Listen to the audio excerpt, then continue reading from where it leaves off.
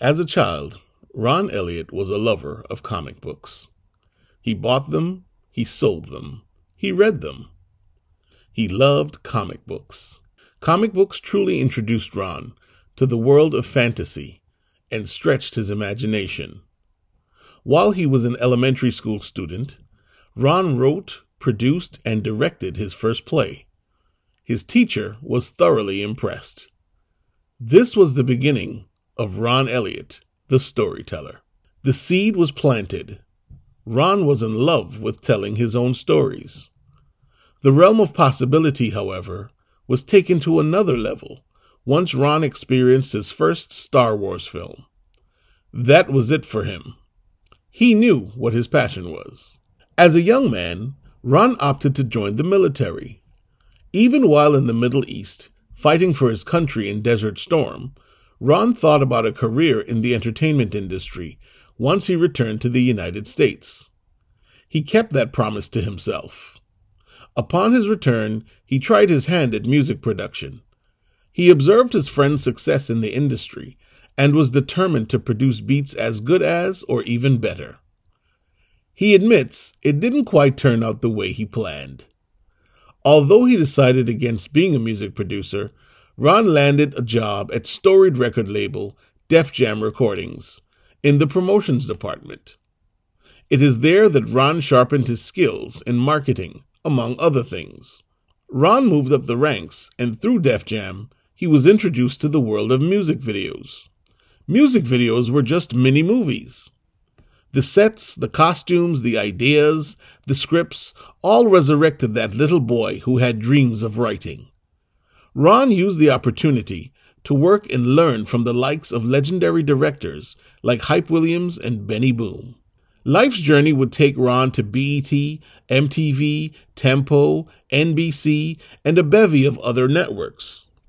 He became one of the most sought-after post-production specialists in the industry, known for his accuracy and speed in editing. But Ron was not done. He started to write, direct, and shoot his own films. He had reached his childhood dream.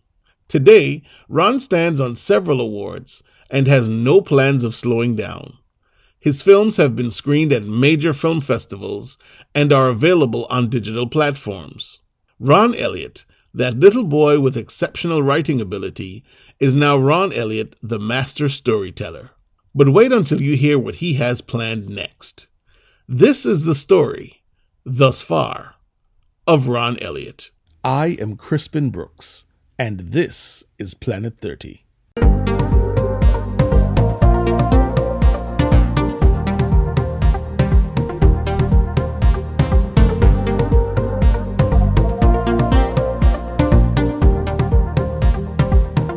Ron Elliott, welcome to Planet 30. Awesome, man. Thanks for having me. Pleasure. Now, you're a filmmaker, you're a storyteller, you're a writer, you're a lot of things. Take us to the beginning. What prompted you to become a storyteller, or more specifically, a filmmaker? Oh, man. That's a long story there. I started off as a child reading a lot of comic books. I was a big comic book fan. I mean, you know, I grew up in a time when there was actually a comic book store, so you could actually go to the comic book store and pick out your comic books. You know, so I was a big comic book reader. I used to collect them. I used to sell them. I used to cut the shows.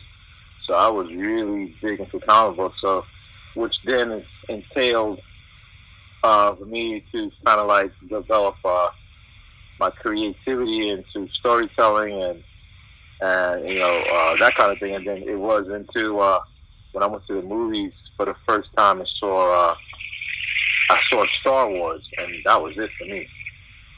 But you know, I grew up in a Caribbean household, Jamaican mother, and being that was not part of the plan, so I had to dash that really quick. But funny thing is, I was labeled as a kid, as a gifted child, and they wanted to put me into a school to kind of like enable and to harness my talents, and my mother didn't want me to do it.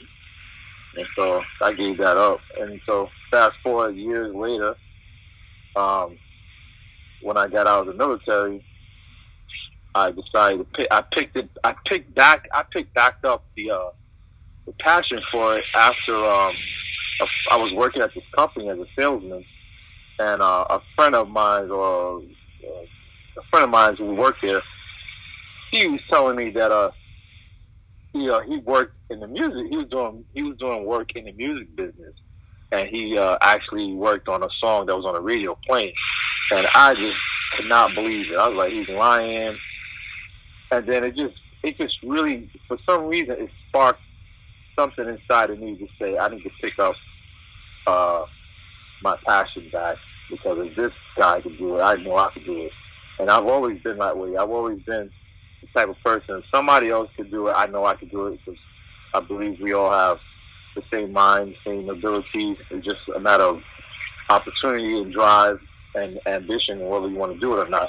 And I decided it's time for me to do it. I want to do it, and it's been a mission from that point to continue on and into doing what I do now, which as a fast forward or kind of like condensed version of it, I got an internship working for Hype Williams. Actually, I got an internship working for Def Jam, and I decided I didn't want to do music because I really didn't gel with me.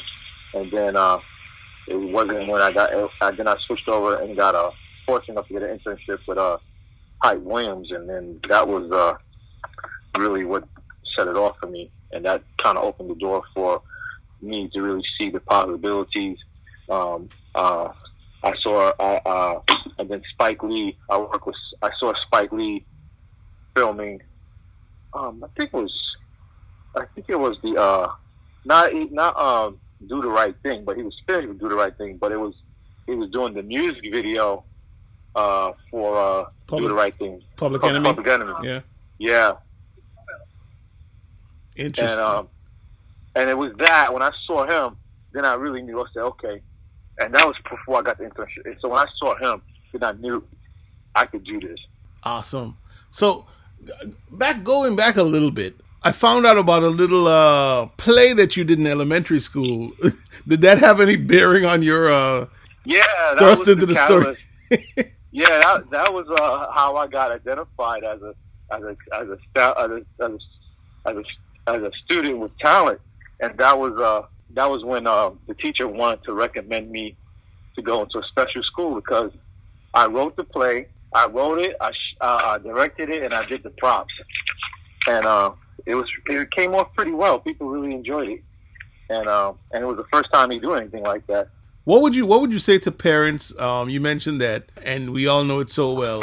In a Caribbean household, there was a time, and it probably still is in some households, where the arts just was not an option. I don't care if you're talented, you're not going to do that. What would you say to parents nowadays who have kids that are so inclined or that have a passion for the arts? Well, my daughter is I think my daughter has a very special talent to do that, to be a writer and to be a filmmaker as well.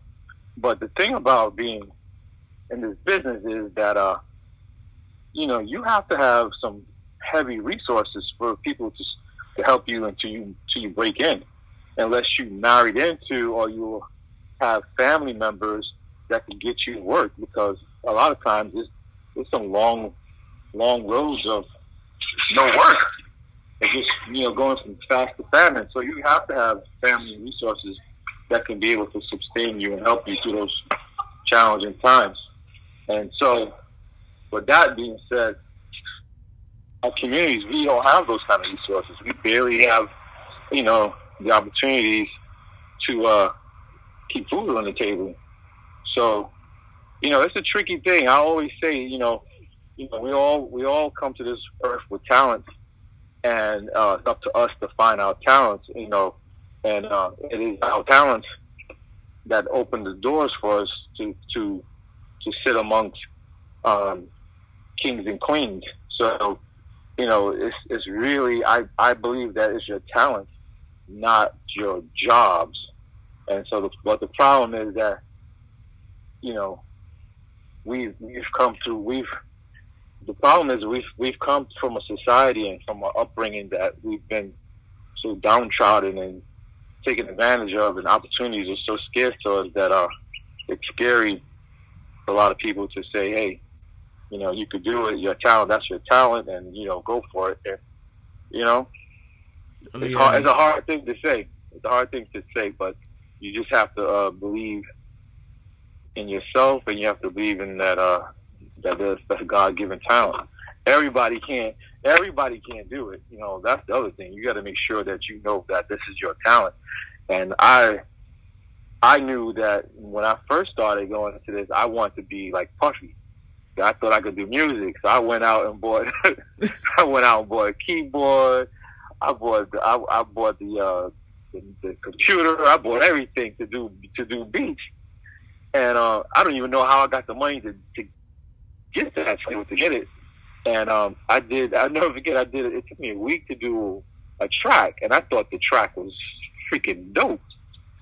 And then I invited some of my friends over so they could listen. And then I had a friend of mine. This dude was nice. He said, that was pretty cool, man. He didn't diss me or anything. He said, that's pretty cool. And then he jumped on. He said, can I try it? He jumped on.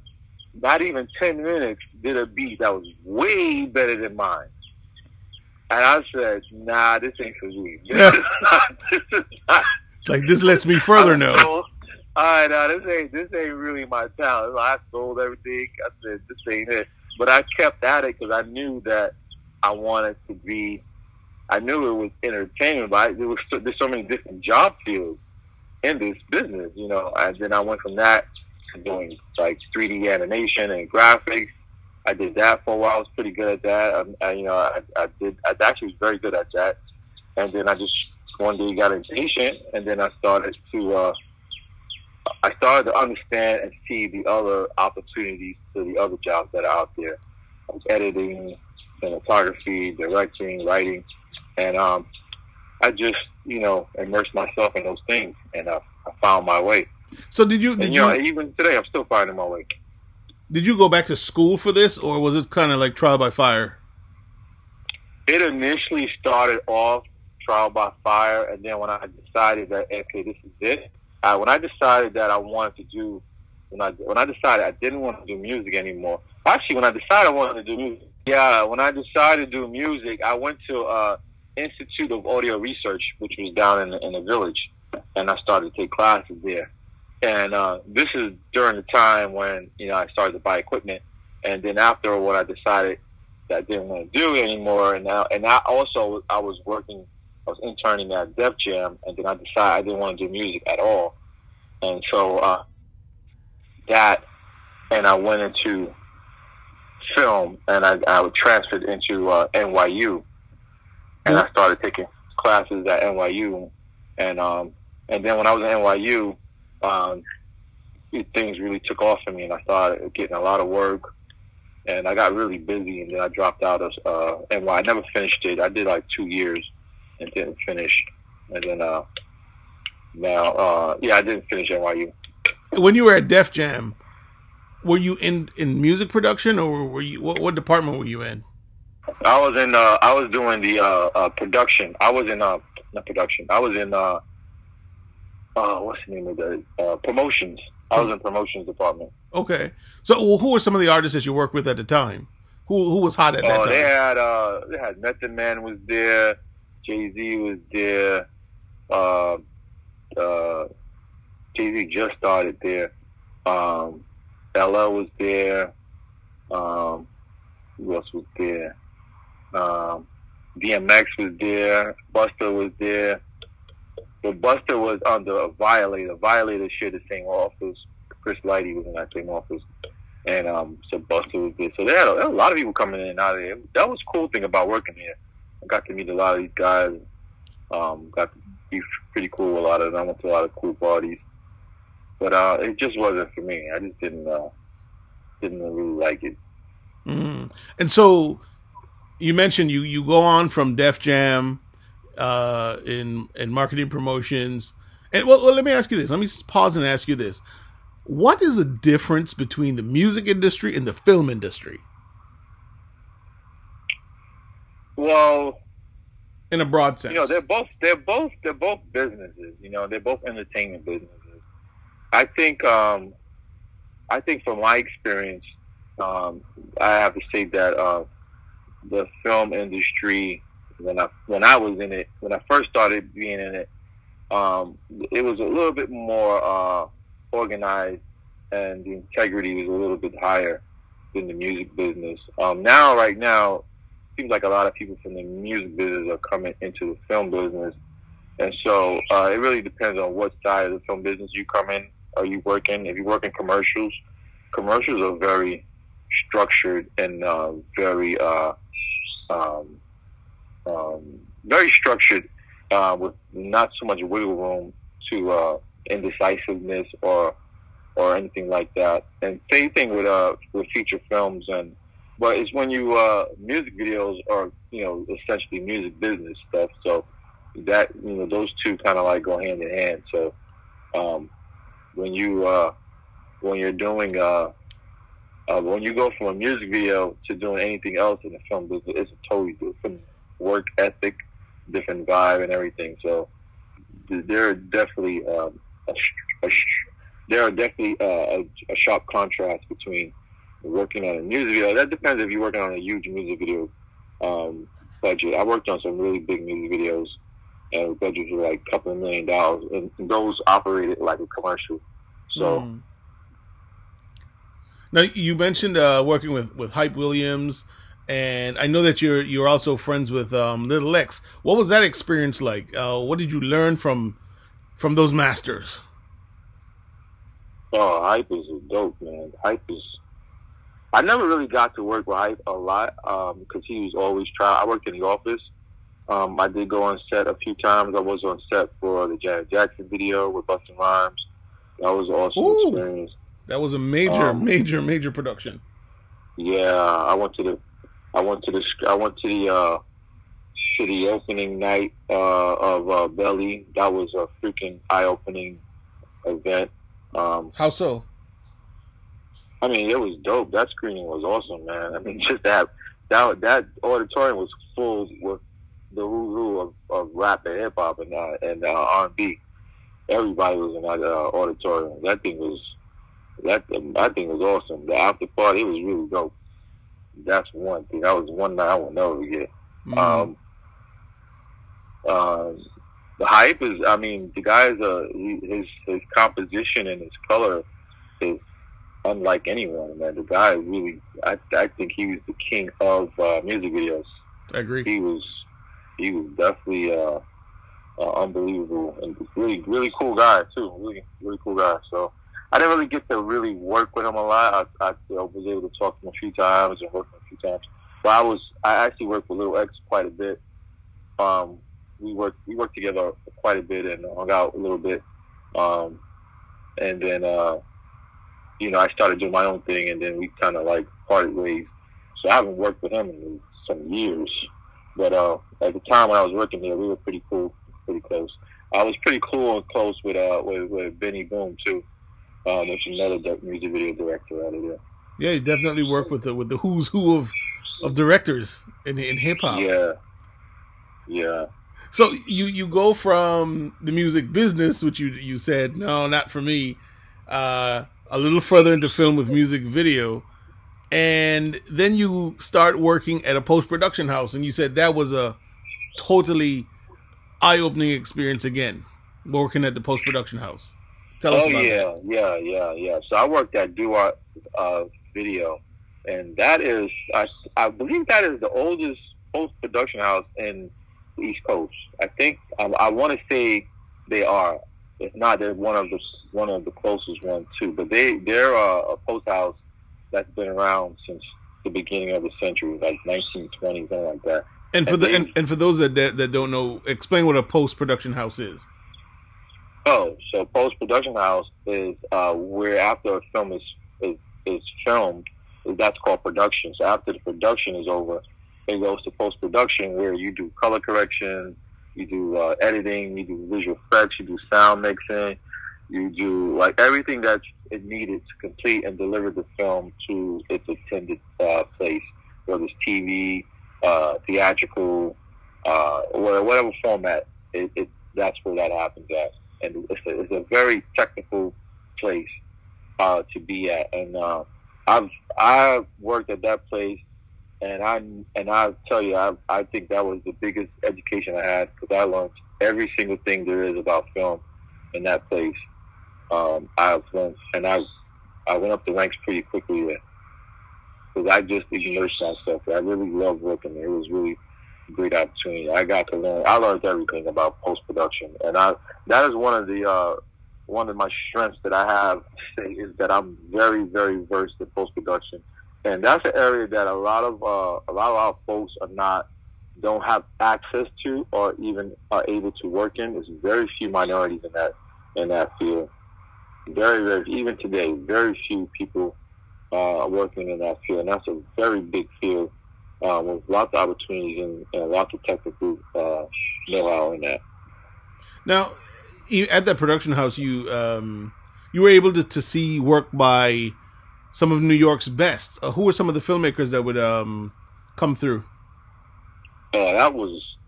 That everyone came through Zero. So yeah, Woody Allen went there a lot. Danny DeVito, Scorsese went there a few times. Who else was there? I remember we were doing the test for when they were developing HD. They were still trying to figure out the formats, and we were doing a lot of tests there.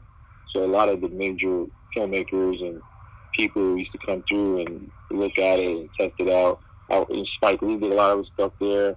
Abel Ferrara did a lot of stuff there. I worked on a couple stuff for him. Ang Lee did some stuff there. M. Night Shyamalan did stuff there because he went to NYU. So I remember him bringing his stuff there. Who else? There was a lot of people, man. So you were able to be inspired by many of the top brass, I guess. Oh yeah, a lot of them. Tell us about your days at MTV and VH1. I know you mentioned that you started doing documentaries, I think. No, I started doing graphics. I did some graphics for VH1. That's when I did a lot of freelance work with them, doing graphics and editing. And then I did do a documentary. I did quite a bit of documentaries too. So, but I did a lot of freelance editing work for VH1, MTV, NBC, and a couple of boutique houses in New York. And that was largely because of your post-production experience. Let me ask you this: what are some of the strengths that I know you mentioned in a broad sense that you have a lot of experience in post-production, and that is a huge advantage for you. But what are some of the things that persons, especially aspiring filmmakers, can work on in the post-production world to make them more marketable? Well, I would strongly suggest there's a huge opportunity for color correction. I mean, there's color correcting. There's also editors. There's a huge field for editors, especially good editors. There's a lot of editors out there, but it's very hard to find a good editor. You also have sound mixers, sound design. There's so many engineers. There's a lot of engineers. You have to have an engineer to make sure everything is working right in case the machines go down. You also tape ops. I mean, right now they're going away from tape, but there's also there's still need people for doing QAs, making sure that the stuff is everything is up to specifications, up to specs for delivery for TV and for film. So I mean, there's quite a bit that you could just hone in and really learn. I really think I really think there's not that many colorists and editors. I mean, those two right there. I mean, when I started to where I am now, there's still I probably think that field has probably increased maybe 10%.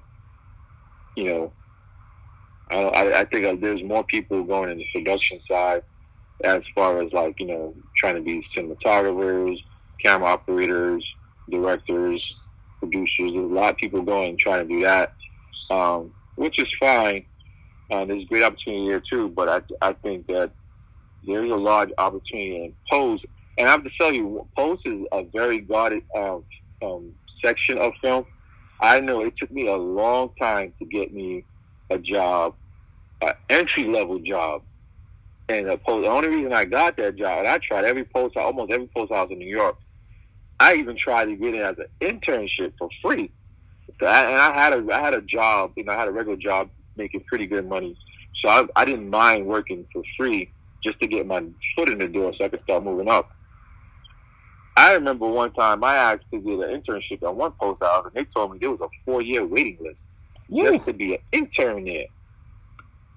And I remember on one of those post houses I tried to get into, they just flat out was like, nope. Like, it's pretty much like your cousin or your uncle or somebody, works there and they get you in there. And it was very guarded place to get in. Why is that, you think? I mean, it's a part of the film industry that's pretty consistent work. It is like working at a regular job, where most film production, you go from show to show. When show's over, your job's over. But when post production, you have a sense of security because you go from, you have multiple shows that you're working on, and the post house is potentially working with thousands and thousands and hundreds of different clients. So there's a bit more security there. You don't make as much, but you have a better security, and then also it's highly technical too. So, a lot of the people that get in there, they kind of like, as in all film and entertainment business, they kind of will it down to their children or to their cousins or their family members. It kind of gets passed down to those people, and that's how a lot of people get jobs in these places. Grandfathered in. Exactly. So, Ron, after your days at doing freelance for MTV, VH1, etc., you land at a brand new channel called Tempo. Tell us about Tempo. Oh yeah, that was great. I was pretty excited working for Tempo. I really was fascinated with the story of Frederick Morton. I mean, I got there through a introduction of a friend of mine. We worked together a lot on a lot of different projects, and they needed some editors over there to help them with some TV shows. So I came in just to work on 1 or 2 TV shows as freelance, and it turned into me becoming supervising producer. I have to say, me and Frederick and I really hit it off pretty quickly. I was just really impressed by him, and I still am impressed by him, at the fact that he was able to buy that network from MTV. That is unheard of, and to this day, I believe he's the first and only person who ever do anything like that. And I just had the ultimate respect for him, because I know how difficult it is, just to do any kind of business with those folks, and to navigate in such a high level is very impressive to me. I just had the ultimate respect for him. And so I was very impressed, and I was very eager to work for him. Just off of that, because I just thought I was part of something big. I thought it was a really big opportunity. I thought it was a really good idea, and I thought that the purpose of it was awesome, and I wanted to be a part of something like that. And so you were able to travel the Caribbean. How was that different, doing work in all these different islands as opposed to here on the mainland? Yeah, Caribbean people are different. I tell you, this is the first time. I'm born and raised in Brooklyn. My mother is Jamaican, but I have to say I've been to Jamaica only on vacation once or twice. I've been to a couple of other Caribbean islands just on vacation. But when I started working at Tempo, I went to these islands with a different lens. I was able to work with people, and it was great. I really enjoy working with different islands, working with different people. But I have to say, some islands were better than some islands were worse than others. In terms of work, in terms of hiring people, but in terms of like people being nice and people being complimentary and the food, everyone across the island was great. But there were some islands that it was a little bit more difficult to get things done than some other islands. Don't worry, I won't ask you which ones.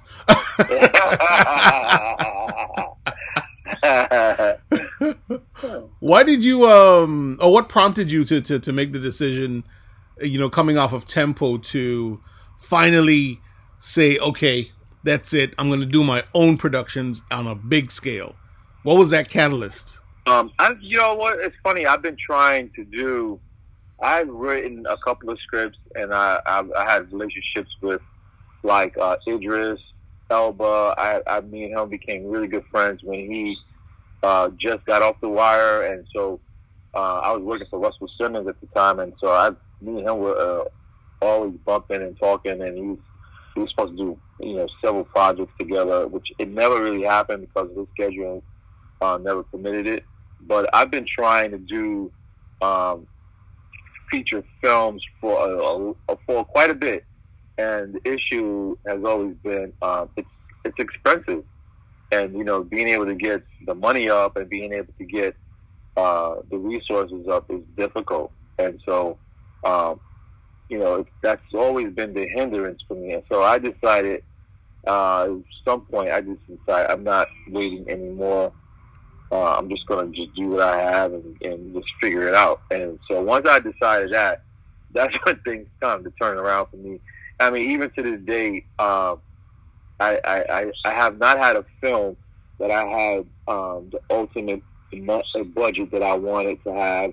I haven't had a film that I was able to really say that was my best work. Everything has been so far, I was able to pull it off. You know what I mean? And I think I learned some ways of working as an independent filmmaker, but I'm always sharpening my craft, and I've really started to hone in on my storytelling capabilities. I really went into really heavy the last 2 years into really sharpening that, taking a lot of classes, reading a lot of books, and just sharpening that to the fullest, because of my last film that I did, Dope Fiend.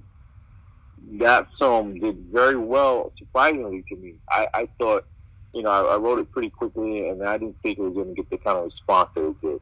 And when it got that kind of response, I knew that I was onto something. And the fact is that I knew that I didn't give it my 100%. And so that made me say that I will never do that again. I will always put my 100% into everything that I do, and not just to do it just to get it out, but to do it to make sure that it is the best that I could possibly do with what I have. And so, with that being said, the ones that I have a couple that I'm finishing up the scripts on, and I'm about to go into production with as soon as this COVID thing is over with. And I'm looking forward to seeing how they turn out. I know there are a lot of people who are already itching to be a part of it, and I'm feeling really good about what I have on the plate and what's to come. Let me ask you this, though. You are a writer, director, producer, editor. Is there any particular job within the industry that you're the most passionate about? I have to say right now, and where I am right now, I have to say writer, director, cinematographer. Those three things are the ones I really want to focus on. And I'd have to say writing is, I know how to draw and I know how to paint, so cinematography has always come very easy to me. And I think that lighting and shadows is something that I'm pretty, the more you do it, the better you get. But I'm pretty confident with that. But when it comes to writing is a craft, and I've learned to really come to respect it. And there are so many different tools and ways of telling a story that it is, and to be able to tell the story with your own voice is a crucial thing. You know what I mean? How many times has Romeo and Juliet been told? It's been told thousands and thousands of times, but it hasn't been told through the lens of Ron Elliott. Right. And so, I have to get I finally found my voice and the way that I want to deliver my content and my stories. And that took a little bit of time to be able to know the mechanics of genre, the mechanics of story, the mechanics of, TV and feature films are two different story platforms. And so being able to know how to navigate between the two is a really gift. It is a huge gift. Writing dialogue, that is something that is it's not easy to do. Definitely. Now, tell us about the Lost Book of Rap. Oh, okay. Yeah, that was one of my first projects I've done. The Lost Book of Rap. That actually went to Cannes Film Festival. That was intended to be a short film, and it just turned into like this overwhelming responsive film that's got like all kinds of reviews, and people just really were loving it. A lot of rappers wanted to be a part of it. I mean, it is a family film. It is basically The Wizard of Oz meets The Goonies in 1988. So you have a young girl aspiring to be a rapper, and she she goes outside and battles her nemesis, her childhood, and battles her nemesis and loses the rap battle. So she goes outside and battles her nemesis and loses her father's prize gold cross chain in a battle. And so she decides to find the Lost Book of Rap, which is hailed to be the holy grail of rap music. So she has to find the book, get a rematch, and make it back home before her mother gets home from work. So Ron, tell us about some of the other projects that you've worked on, particularly after the Lost Book of Rap. What were some of the other ones? Yeah, man. So I had several projects afterwards in different capacities. I worked on a project called The Last American Guido, which is a romantic comedy about an Italian gentleman living in Jersey who essentially loses his mojo after the breakup of his girlfriend, and he has to find his mojo back. And so I was the cinematographer and the producer on that. That was directed by Vito Labuno, which is a Jersey City police officer. And so it was actually a pretty good film. It won some festivals. It was distributed throughout it's distributed throughout certain parts of Europe and the U.S. And then after that, I worked on several other projects. I worked on another film called Respect the Jokes that actually should be coming out shortly. We shot some of it. We shot most of it in New York and then some parts in Jamaica. That's a action. That's a coming of age story about a young man in Jamaica coming to the United States to find his way. And then I worked on. I did a short film called Stay Cool. I worked on a couple of short films for myself, and for other people. And I worked on a documentary called Heart of the Shore, which is about Jersey Shore, staying be hitting the Jersey Shore. I worked on several. I did a lot of commercial work, where I worked on different things for some ad agencies in New York. I worked on some stuff for Coca-Cola. Okay, here's another one I did. I did another short film called Attempted Burglary. I was a cinematographer on that. And then I worked on another film called Zoo, which I was a cinematographer on that one too. That was about based on a story of a drug dealer in New Jersey, in Newark, New Jersey. And then currently, and then after that, I've been doing, I took a little time off for doing Then I jumped into Dope Fiend, and in between there, I've been working on a lot of commercial work for ad agencies. I've worked on some stuff for the Daily Mail. I worked on some stuff for NBC, Saturday Night Live. Saturday Night Live? Yeah, I worked on some stuff for them. Okay. Different commercials.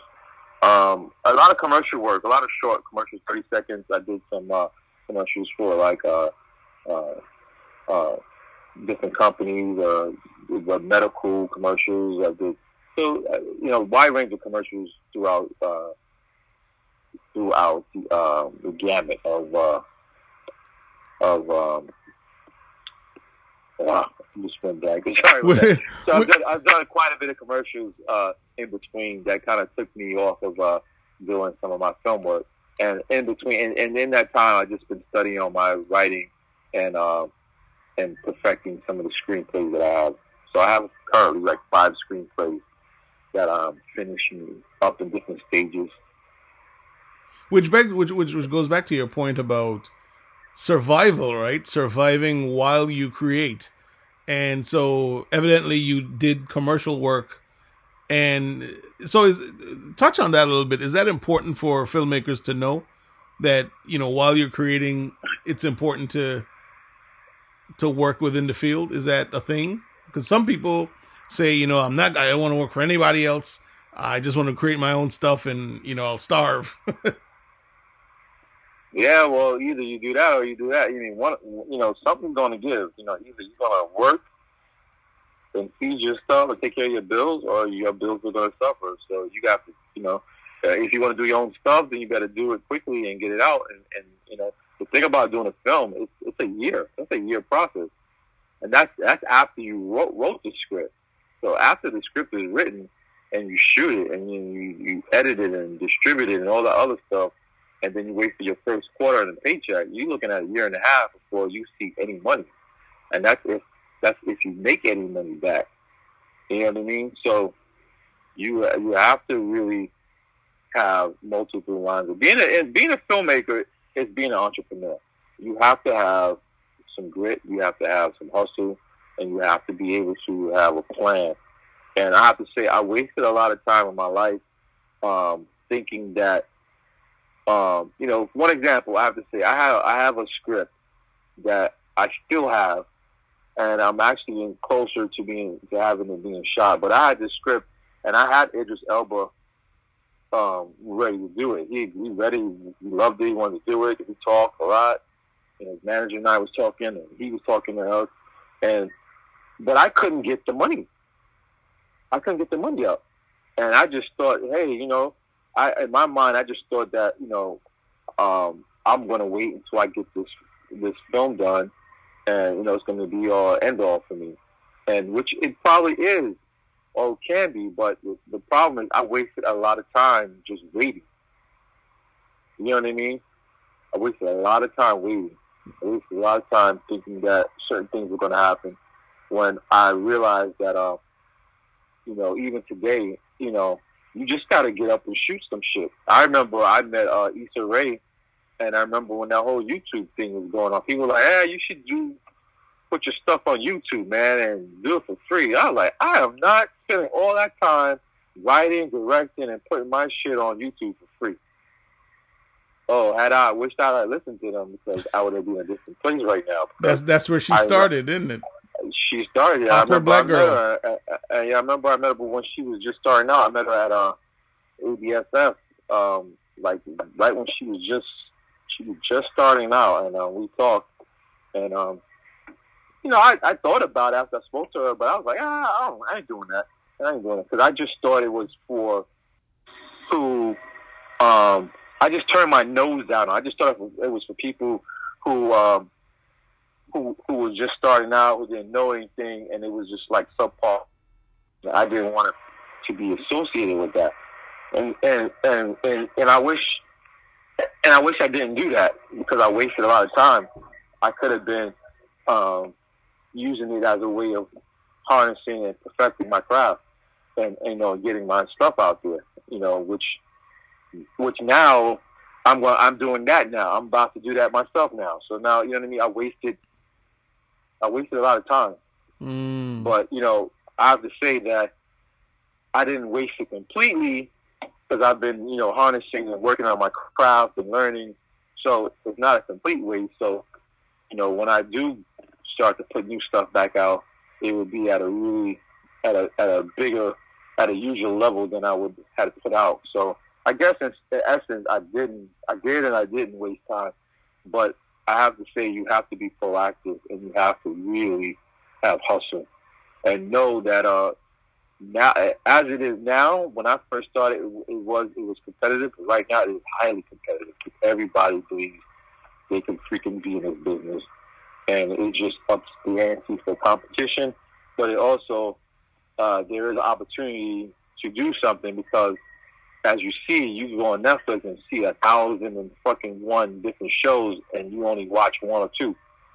So there's still ample opportunity to put out good work and get recognized. And you know, everybody with a phone is a content creator nowadays. Oh yeah, absolutely. So yeah, that, you know, to speak to your point about competition, you know, YouTube definitely has changed the game. But now, you know, you have Instagram and everybody else in there putting in their 2 cents in the game too. So we live in interesting times, definitely. You know, you mentioned Dope Fiend a couple of times. What is the premise of Dope Fiend? I know it's one of your more gritty projects. Who's starring in it? What's the premise? Yeah, so Dope Fiend is it's a methodical. It's about 3 warring families that live in Brooklyn, New York, and they're going against each other. They have to figure a way to live with each other or die. And so what it's about is about how people need to understand that the decisions and choices that they make affect themselves and everyone around them, regardless if they're rich or poor. And it's about gentrification in Brooklyn and how it affects everyone. So it shows how somehow these laws are being created to aid in these businessmen to displace people, how the people themselves are actually helping their own demise by doing drugs and not being aware of the laws, and they're just being able to get themselves kicked out of their apartments because of certain laws that have been enacted that are unjust, and it's affecting the whole families. So it's kind of a social piece, but it's an action drama piece. We have Malik Yoba in it, Andre Fuller, Tobias Trevelyan, Hashim Tariq. We have Marquise Jackson. We have Duchess from Black Ink. Betty Benson in there. There's a lot of people in that film. I mean, when I wrote the script, you know, I intended it to be a small piece, and everyone wanted to be in it, and that's why so many names are in it. So everybody wanted to be part of it because of the social issues that it touches upon. Sakina Deer, which is a new talent that I found out in Jamaica, she really was awesome. Ron, what are some of the challenges in producing your own films? No, the number one challenge is money.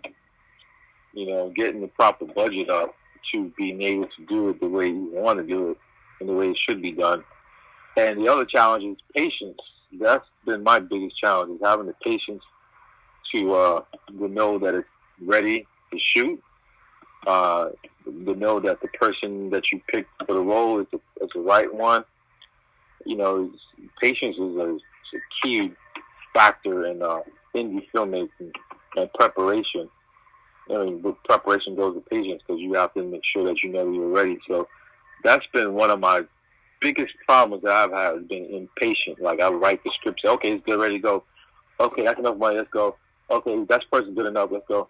So I've learned, and I'm learning even more, to be patient on everything that I do, and to make sure that it is right because the thing about film is once you shoot it, that's it. It lasts forever. You know what I'm saying? So you have to make sure that it is the way. We're watching a couple of my films with people in the theater or on TV, and I just see the mistakes, and I'm like, oh man, I wish I'd have freaking been able to get around that or fix that. And so those are things that I really want to make sure that when I put it out there and it's done, I have to say, yeah, I'm feeling good about it. Despite everything, you keep on going. You're relentless. Who inspires you? My brother is my biggest. My brother. If it wasn't for him, I wouldn't even be doing this anymore. I would have been gave up. many days I'm like, man, I am done with this. I was making more money as a salesman. I had a vacation, I had benefits. I'm good. I could go back to that and don't have to worry about this. But this business has its ups and downs. I'm able to survive, pay my bills, make a living doing it. I definitely wish I could do more and do better for myself, but everyone does.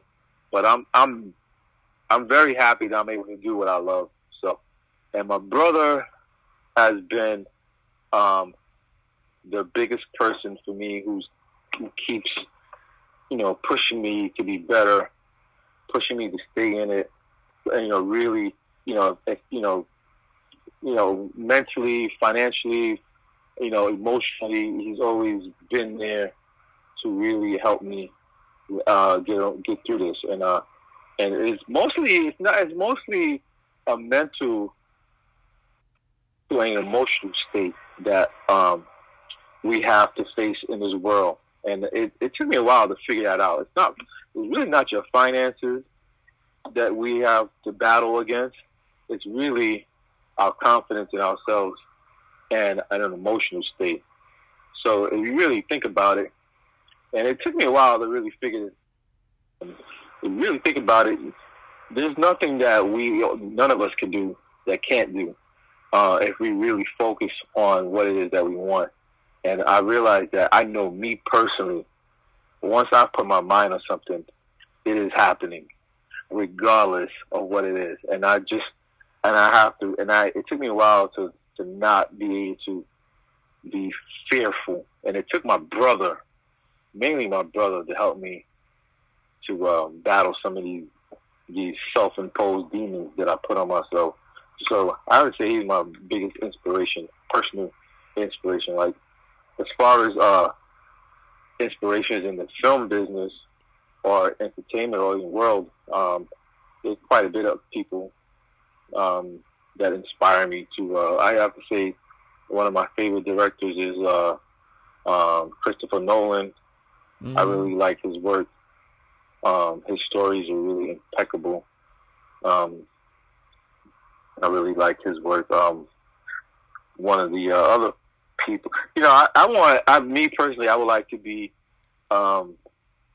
when I transition from this world, I want to be able to say that I was able to create a body of work that inspires somebody to change or have a different view on life. And that's my goal when I do my films. I'm not doing my films just to say it was an action bang or I'm looking to do films that have a life-changing effect on people, even if it's just one scene. So that's really my goal, and when I do what I do. Indeed. So you said Nolan is your favorite director. Anyone else or? Yeah, there's quite a bit of them out there. I mean, he's like my favorite one. One of my favorite ones. I like some of the older guys. I love Akira Kurosawa. I like the cinematography, Andrei Tarkovsky. I like Tarantino. I like his dialogue a lot. I really admire his dialogue. I became a big fan of his after Django. Before that, I wasn't really a big fan of his, but I respected him. But I definitely think he's one of the best dialogue writers in his business. I like what's his name? Oh man, what's his name? Fincher. I like David Fincher. As far as black, some of the black directors that I like a lot are Antoine Fuqua. I love him. And I like the Hughes brothers too. I like Woody Allen's work, but I'm not a big fan of Woody Allen personally. But I like his work.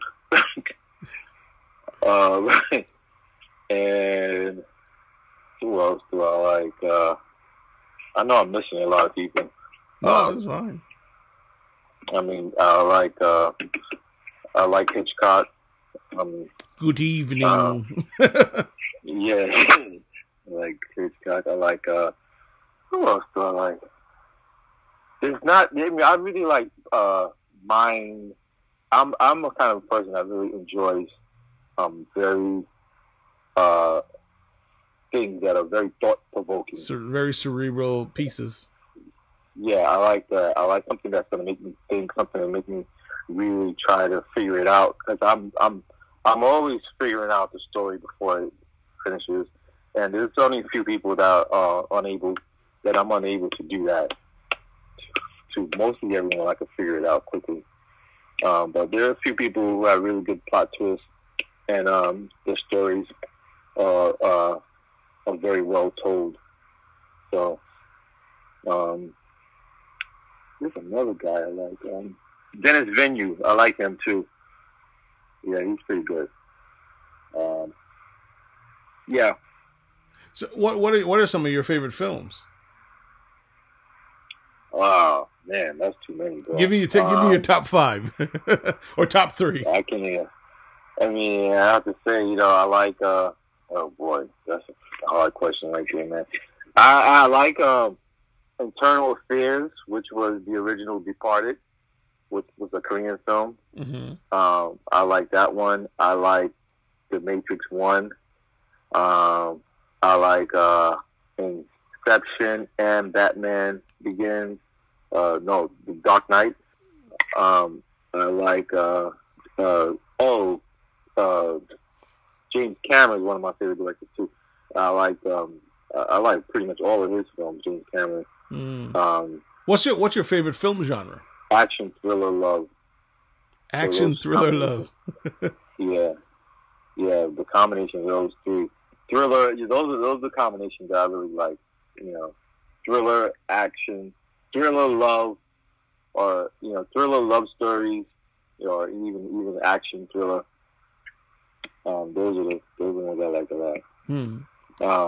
I like a good detective story, but they're very hard to find any good detective stories. They're really, very, very hard to find. Almost seems something of the past, right? Yeah, they're very hard. I mean, Knives Out was pretty good, but I can't really remember any really good detective stories that you can really sit down and have a good time watching. So you're on an elevator, and an 18-year-old filmmaker comes on, and he meets Ron Elliott.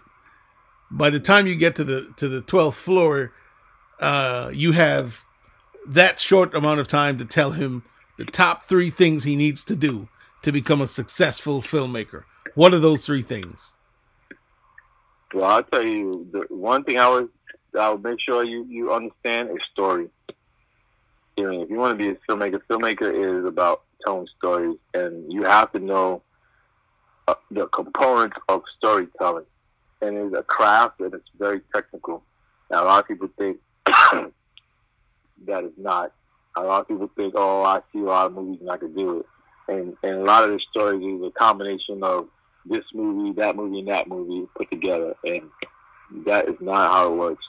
So that is my number one thing is understanding the craft of story and storytelling.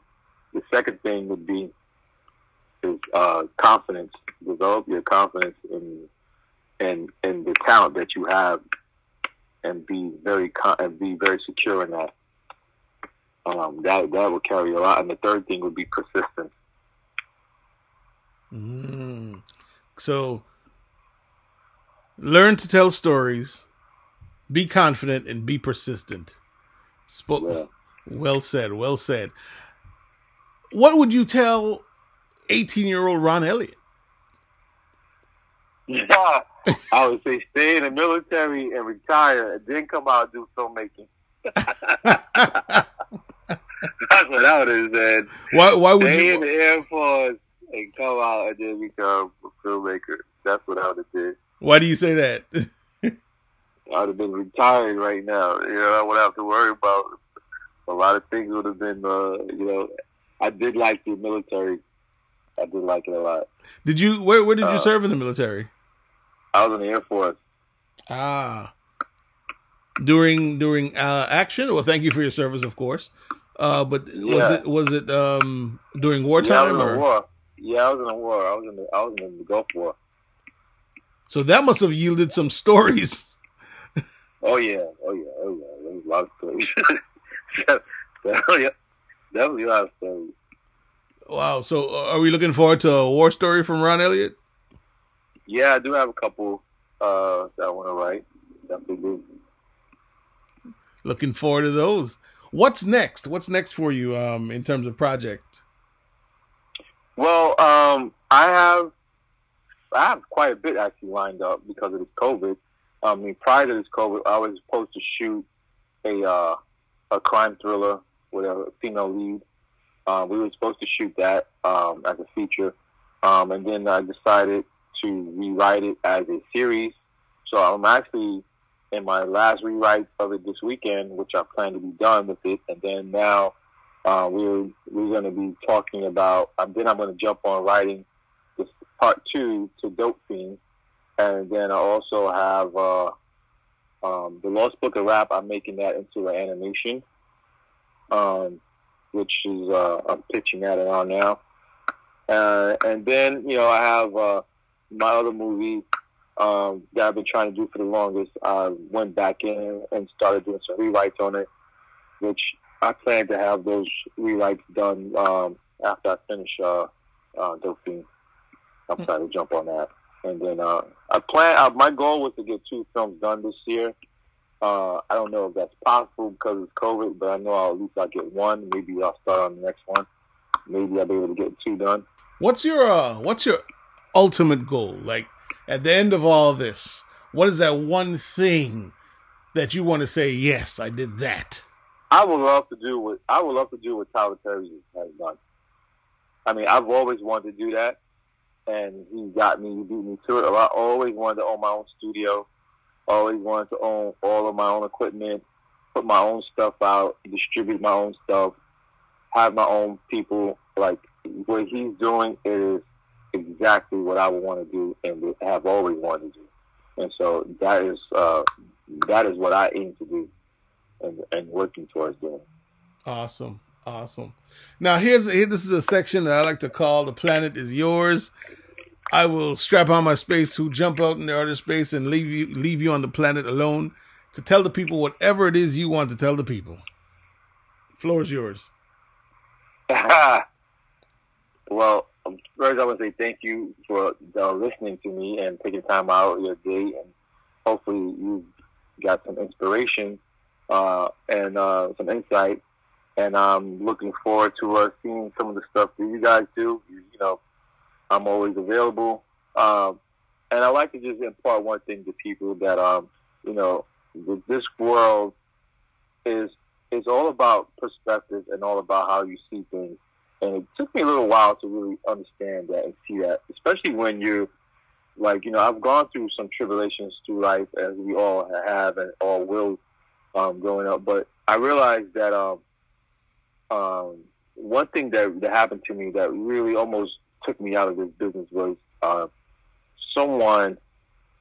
Well, I don't even say, but there was a thing that happened to me that really almost pretty much took me out of doing this film business, and it really rocked me to my core. And I learned a valuable lesson from that, and it was about perspective. It was about seeing what happened to me and not sit there and wallow in it, and see how I could use it to my benefit. And it was about seeing it in a different lens so I could get over it and move forward. And once I was able to see what happened to me in a different light, I was able to leave it and I was able to move forward. Because one thing I've learned is that it's not what happens to you, it's what you do about it. And you could sit there on the side of the road with a flat tire and cry and kick the tire. You're still on the side of the road. And at some point, you got to go inside, take out that spare tire, get your hands dirty, and jack up the car and put on the new one and get off and back on the road and onto your destination. So, I mean, you have to always remember that in this lifetime and in anything you do, that, it's about how you bounce back. And you always are going to have adversity, no matter where you are, in rich, poor, whatever it is, happy, sad. You always going to have that contrast, and you just have to remember that that's what it is. It's not anything but a contrast as to where you're going and how you need to do this. You got to take it as a learning lesson, and that's the one thing I would love. I wish I would have learned earlier on in life. Is that I think I knew it, but I didn't think I really applied it properly until now. That is one thing I would love for other people to understand and know, that it's all about the way you see things. Indeed, indeed. How do we contact you? Where can we see your films? Well, you can always reach me on social media. I am Ron Elliott, 2 L's, 1 T, on Instagram, Facebook, Twitter. You can Google me. I'm YouTube. I'm all over the place. I am starting my own blog, podcast, which is going to be going live, and that is going to be actually the name of that podcast is called A Filmmaker's Journey to Netflix. And so in that podcast, you guys could be able to follow me as I attempt to film my next project and pitch it and try to get it on Netflix. And, awesome. And you'll be able to see if I'm successful or not successful. You'll be able to learn from my mistakes, learn from my process, you actually get to learn everything on how I do everything. Raising the money, getting the actors, filming it, preparation. So it's kind of like a no-hold bars into filmmaking, and it's all free. So you don't have to pay me anything. It's all free. I think that my goal with that podcast is to really help impart some of the information that I learned along the way to my fellow filmmakers, mainly the black male filmmakers in this business that are trying to come up, because I see there's not as much opportunity for them as it is for everyone else, and I just want to be able to, not saying that it's not open to anybody else, but I really want to be able to be inspiring and being able to help them to move forward in their endeavors in this business, whatever information that I can impart on them. Ron Elliott, I cannot thank you enough for joining me on The Planet. Thank you, sir. I greatly appreciate the opportunity, and looking forward to many more with you, buddy. For sure, for sure. I am Crispin Brooks, and this has been Planet 30. Thank you for listening to this episode of Planet 30. Follow us on Instagram and Twitter at OnPlanet30. Like us on Facebook.com/Planet30. Our email address is onplanet30@gmail.com. That's ONPLANETTHIRTY@gmail.com. For more information about Planet 30, visit our website, planet30.com. That's PLANETTHIRTY.com.